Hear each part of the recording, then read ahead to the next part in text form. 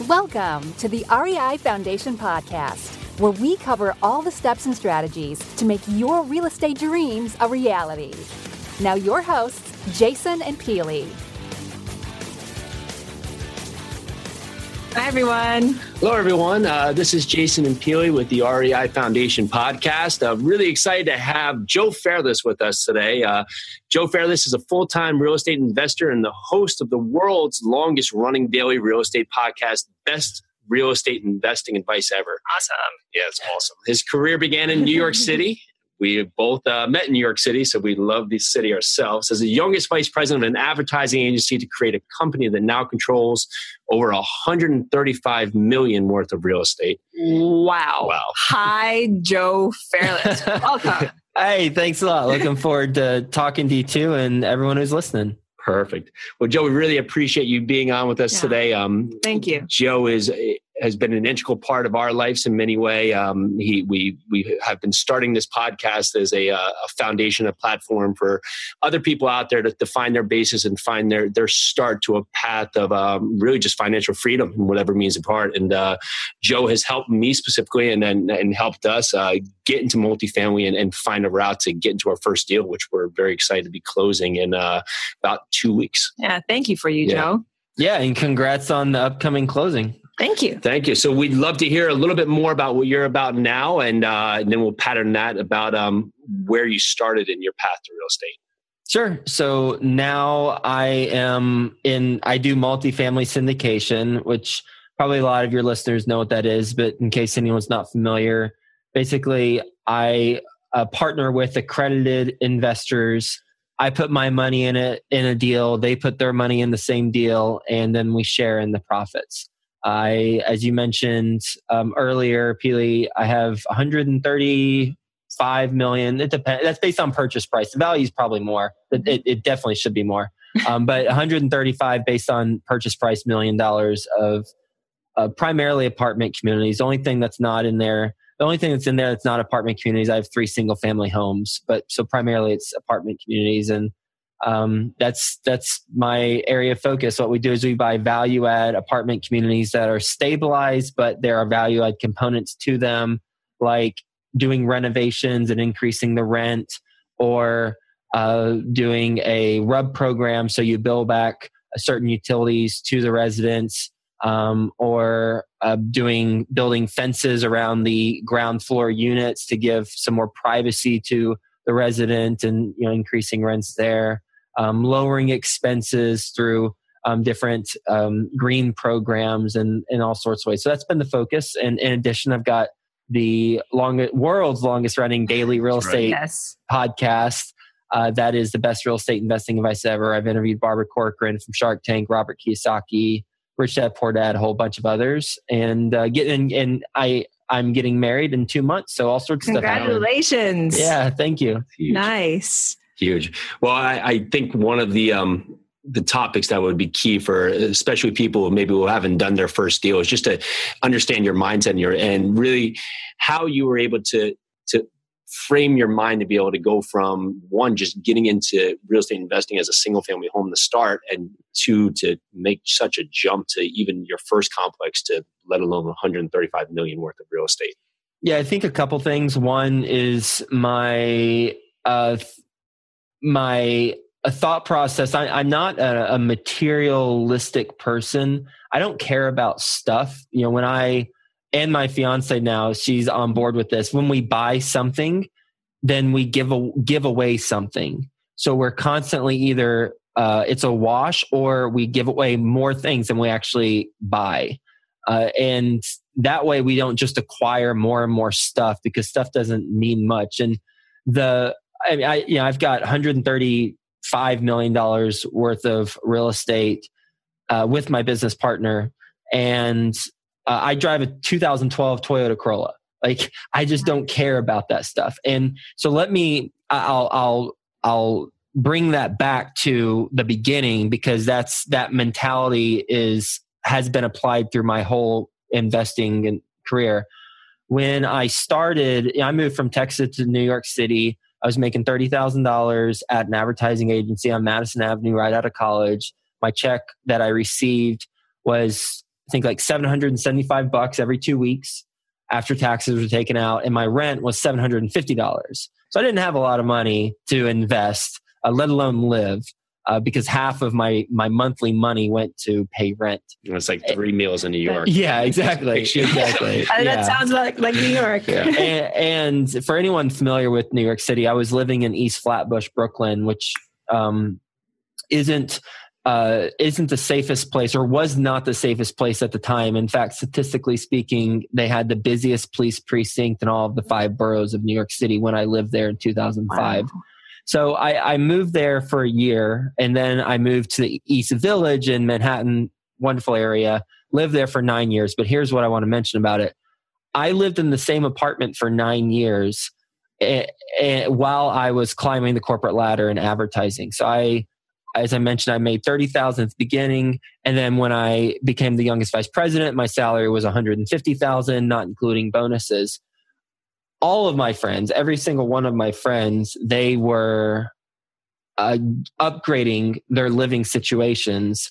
And while they were upgrading along the way, they were making fun of me for living like a college kid, even though I had been out of college for 8, 9, 10 years. And I had a roommate from Craigslist every single year. Sometimes they stayed multiple years, but every year I had a roommate from Craigslist. At the beginning, I had a roommate from college, but then he moved back to Texas. And so I just got roommates from Craigslist well into all of my 20s and my early 30s. I did not have a living room.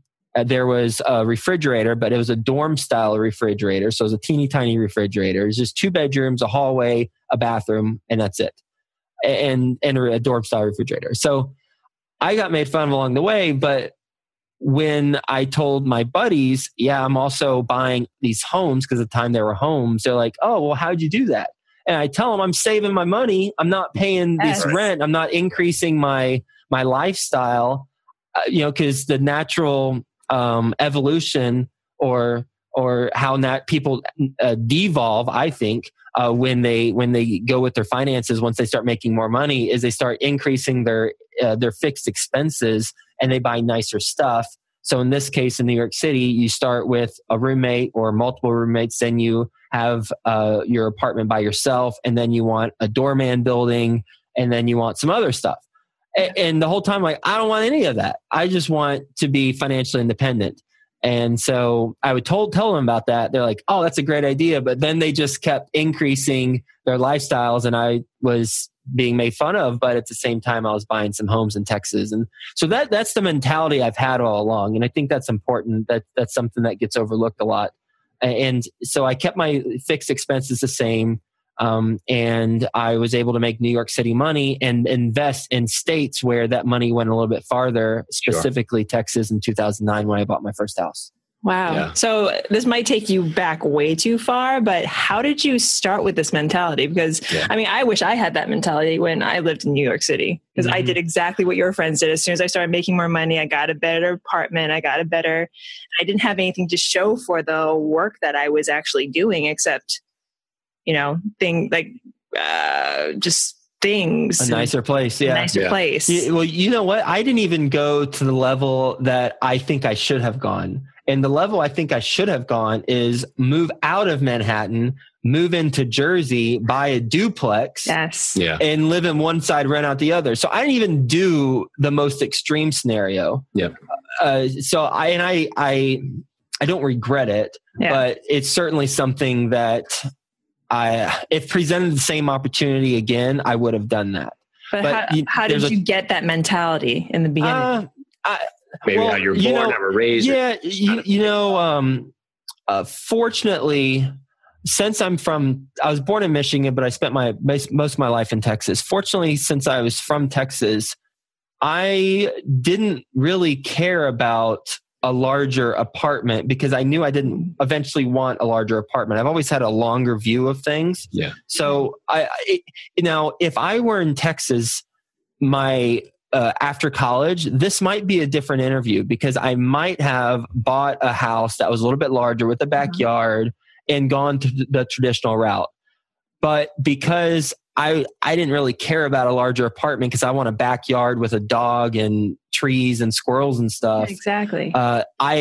I didn't care about, doorman buildings or anything else. So I was perfectly content and to have a smaller place. And it was also something that I was proud of. Tony Robbins talks about the 6 human needs and one of them significance. And I did get some significance from being that guy who just was living like a college kid, but saving his money and buying investment stuff. And once I got that label, I owned it and I kind of liked it.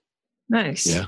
I think that that really helps us parallel. I was going to say we could go on a whole episode about probably crazy roommates in New York City. Oh yeah, I literally lived with a prostitute in New York City, and I did stand up comedy, 2 shows. One of the places I did it at is closed down now, so that's how good I was. But I literally lived with a prostitute. I didn't know it at the time, but she was one. I think you win. Yeah, you win. Well, yeah, but you did bring up Tony Robbins, the 6 human needs, and I mean a lot that of a common through line that we see when we're talking to people is just maybe their mindset, their habits, and just transitioning from their path of maybe okay habits or bad habits, but consistently building on good habits. What has really been a good step for you that you've created in your life, even starting with your day, just how to get your mind right for all the work you're doing, or how do you set up, just put your mind in the right place when you're starting your day? Yeah, a couple things. One, as soon as I wake up, I have a liter of water with a scoop of wheatgrass. And it helps alkalize my body, get out some of the acid, just flush my body and hydrate me. And more info on that, people can read pH Miracle. It's a really good book, pH Miracle.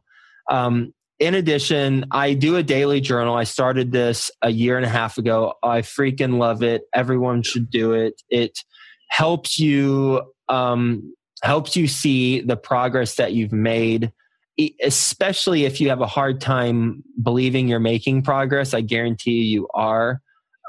Just in the mindset that you have had and are having, as long as you're continually educating yourself with YouTube videos and Tony Robbins stuff and listening to podcasts like yours. So I do a daily journal, and all it is, it's really simple. It's a Word document that's password protected, a Word document.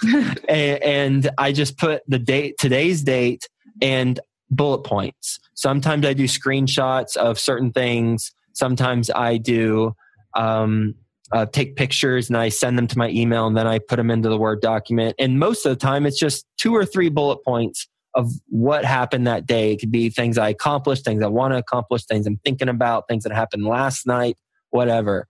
It is so freaking cool and gratifying to see what you were doing 6 months ago, 1 year ago, and to read what you wrote at that time. That is something I highly recommend, doing a daily journal. Besides those 2 things, I'd say the last thing is I am doing something that nobody on the face of this planet has done, and that's the world's longest running daily real estate investing podcast. Yep. Nobody in the world has done a daily real estate investing podcast as long as I've done it. I don't even know anyone who's doing a daily real estate investing podcast, let alone as long as I've done it. Over 1,000 episodes, over 1,000 interviews. And, that's the type of mentality I have. When I'm in, I'm all in. Yep. And I just continue to do stuff that I know is effective for my business. And the podcast has been so beneficial for me personally, from a learning standpoint, but also from a business standpoint, making some really powerful relationships. And so those are the 3 habits. I'd say I alkalize my body. So I get some water and some wheatgrass. I journal every single day. I probably missed maybe 5-7 days in the last year and a half. That's it. And then I identify what is going to be effective in my business, and I just go all in. And that's an example would be the daily real estate podcast. I have over 1,000 episodes. And the crazy thing about podcasts is each and every one of them are amazing. And you give there's so much feedback, and you have so many different patterns that you can go with each podcast. You cover just so much ground. So it's real estate investment. First off, thank you for that compliment. I'm not sure I agree that everyone's amazing because I'm just really critical of my own interview skills. I do have amazing guests, yes, but I don't know about my interview skills. They've certainly evolved. Well, every time I've listened to it, I've always taken something away. And that's sort of what you want to do with every single podcast. I've always taken something away, and I've always listened to it until the end. I mean, there's podcasts where I listen and I'll be like, oh, I have to go do something else. But yours is like, if I can't finish it, I go back because I know that there's something there that I can take away. And that means a lot. And that's a focus of mine because, I've interviewed now over 1,000 people, and I'm still learning. Like right before I was a couple minutes late to this call because right before I was interviewing someone who has $100 million fund and he's buying multifamily properties with the fund. And so I was all in on that interview. I wanted to learn more. And holy cow, if I didn't have a podcast, then first of all, I would have never come across this person. Secondly, I wouldn't have learned some things that I can then apply in my business and I can share out with others, like how to raise a fund. What are the pros and cons? The pros are you get to scale faster because you're buying more and you can buy portfolios. The cons are you don't make as much money with a fund as an individual syndication. Yeah. So that's the type of stuff that it's just really valuable for me personally, but also to the listeners. You ask, the consistent theme is, I think one of your questions at the end, of course, is what's your best real estate investing advice? You've had now, over 1,000 interviews. You must have a pattern of people who are finding success in the real estate business or whatever business you're speaking to them. Pretty much it's mostly across the board real estate. What is a consistent pattern you see of people that ultimately find it success, whether it be, it doesn't have to be monetary, but, just having their time or having the life they want? What is something that you see as a pattern throughout with people? I'd say I interviewed a developer who mentored under Ross Perot when Ross Perot was doing a lot of development stuff. And Ross's advice to him was be more focused on return of capital than return on capital. So make sure you get your money back first before you worry about what's the projected profit. And that if you're in real estate and you make sure you don't lose money, then I can guarantee that you're going to make money eventually. So first off, you're probably going to lose money in some transaction, by the way. Spoiler alert. Yeah. But if you do focus on the return of capital first before return on capital, then you're going to be setting yourself up for success. And here are some specific ways, because I've interviewed a lot of people who just got nailed in the 2008 Armageddon crash, and some ways that the reasons why they got nailed was that they didn't have enough operating capital to float through the bad times. They weren't cash flowing, and they needed to sell. So just flip that. Have enough operating capital to float the property or properties if something unexpected happens. Make sure that you are not over leveraged and you don't have to sell. And make sure that when you're investing in real estate, you're doing it intelligently and you are cash flowing along the way. Buy properties that cash flow. The people who get in trouble are the fix and flippers who don't have, fix and flippers who don't have the property that they're flipping making income for them. And then the market shifts. The comps change in 3 weeks or a month for $50,000 shift down. And guess what? You got a property that isn't making money. Then you have to rent it out. You might have some hard money on it. And then a whole host of problems happen. The people and developers too, ground up developers. If you're taking dirt and making it into apartment communities or industrial or whatever, it's not cash flowing until you actually find tenant or tenants. Therefore, what I do is we buy stabilized cash flowing properties that make money day one. We simply enhance the value of them. There's risk in everything. There's risk in what I do, but we mitigate the risk versus a one-off fix and flip or something like that, a development where it's not cash flowing. You make more money you can make more money on the development side of things, but the risk is also there, and it's a little bit greater than what I'd want. Yeah, much higher. Yeah, and of course you create that point where you're right. Everybody loses money at some point, but it becomes you figure out that you learn a lot, and the other part is you learn the questions that you maybe should have asked. And I find that a lot is with a lot of the points that I failed at, I've realized, well, I could have asked that, but I didn't know to ask that until I do know to ask this now the next time. And that's a big part of that. But yeah, cash flowing, stabilized properties, everything you said there, spot on. For sure. Not as much money in it as development, but again, being focused on return of capital versus return on capital first. Yeah. So we also fix and flip properties. I know. Stop doing that, Keely and Jason. Well, I think it's great to fix and flip if you've got enough cash flow to float should something unexpected happen, and if you're diversified.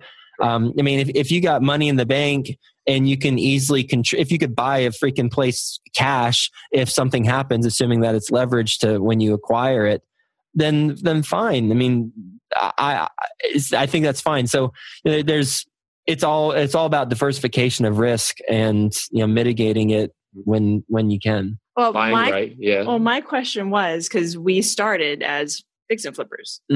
What did you tell Jason to get him to see the light that is multifamily investing? Well, I don't know. Ask Jason that question. Well, I think I saw the pattern being that you're only going to be as good as it's constantly like searching for a check. Yeah. I'm constantly every week. Now we're going into the next part to find the next paycheck. And then at some point, it's just as if you got fired, you could assimilate that if you have a bad flip that goes wrong, which one or two or something's always going to go wrong in every point because you're pulling apart a house that's been put together, you're going to have some cut to that paycheck. Maybe at one point you're going to lose money where it could be as similar as you're fired. Where if you're buying a property that maybe has 50, 75, 100, 150 doors, well, you're not going to be hurting if quote unquote, you have three units down units, and you got another two where people are, moving somewhere else. Well, you still are able to float that across 75, 80 units that you have so much more leverage, so much more economies of scale and so many different patterns. But again, it comes down to buying right. If you buy that apartment complex or even the flip at the top of the market and you don't leave yourself room to be able to grow into it, then you can have the same problems, but at least you can spread your problems and also create a lot more value within an apartment complex where flipping it's a different pattern of buyer too. If you're a flipper, you're buying basically you're patterning it to a homeowner who may care more about what kind of kitchen you have, where this property, it's an apartment complex, it's all about your net operating income and where you can create value that's going to increase the operations, which ultimately increases the worth of the property. Yeah, absolutely. Awesome. Yep. Yeah. Makes sense. And I'd say one other thing about that, fixing flipping is great for getting chunks of cash. Correct. And then it's investing. What do you do with that cash? That's the real key for all the fix and flippers who are listening. Are you then doubling down on more fix and flips? Are you staying at the roulette wheel? Yep. Or are you putting that money into something that's more long-term, like apartment community or storage units or single-family homes as rentals? Yep. And some might say after they study what I do and what you two do for multifamily syndication, some might say, well, basically, if you're planning on exiting in 5 years, you're basically doing a flip, but it's more long-term. However, here's the key.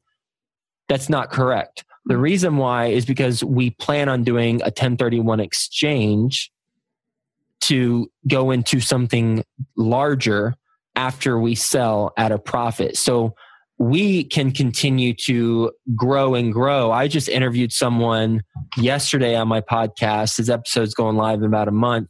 He started with I want to say an 8 unit or 12 unit. I forget the exact number, but he bought it for $260,000 all in, and it appraised for $500 and something thousand about a year later because he added value. He bought it right. Wow. And then he bought a 26 unit. Then he did the same thing. Then he bought a 72 unit or 80 something unit, 100 something unit. And he just recently closed on a 250 unit for $7.9 million using the original capital that was invested in the first property plus the profits. He kept rolling them via 1031 exchange. And that's why I'm doing multifamily syndication, because this is a decades play for me. We do plan on exiting out of the property in about 5 years, but we're not taking our chips and doing it again. We're just rolling it into something larger and making money along the way. And could you give like the, we'll say the quick notes version of 1031 exchange? So what are you doing now with this 1031 exchange? Yeah, the 1031 exchange, basically it's a way to defer the capital gains taxes that you make on a transaction.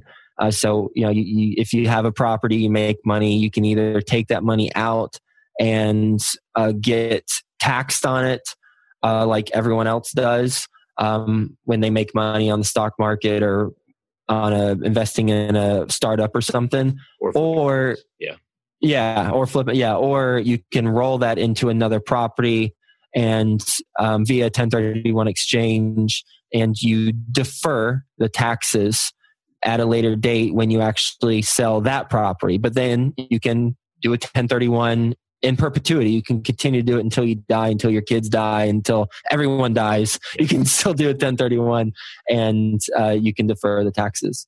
That's amazing. Nice. That's amazing. All right. So any pattern? I guess, where can people find you?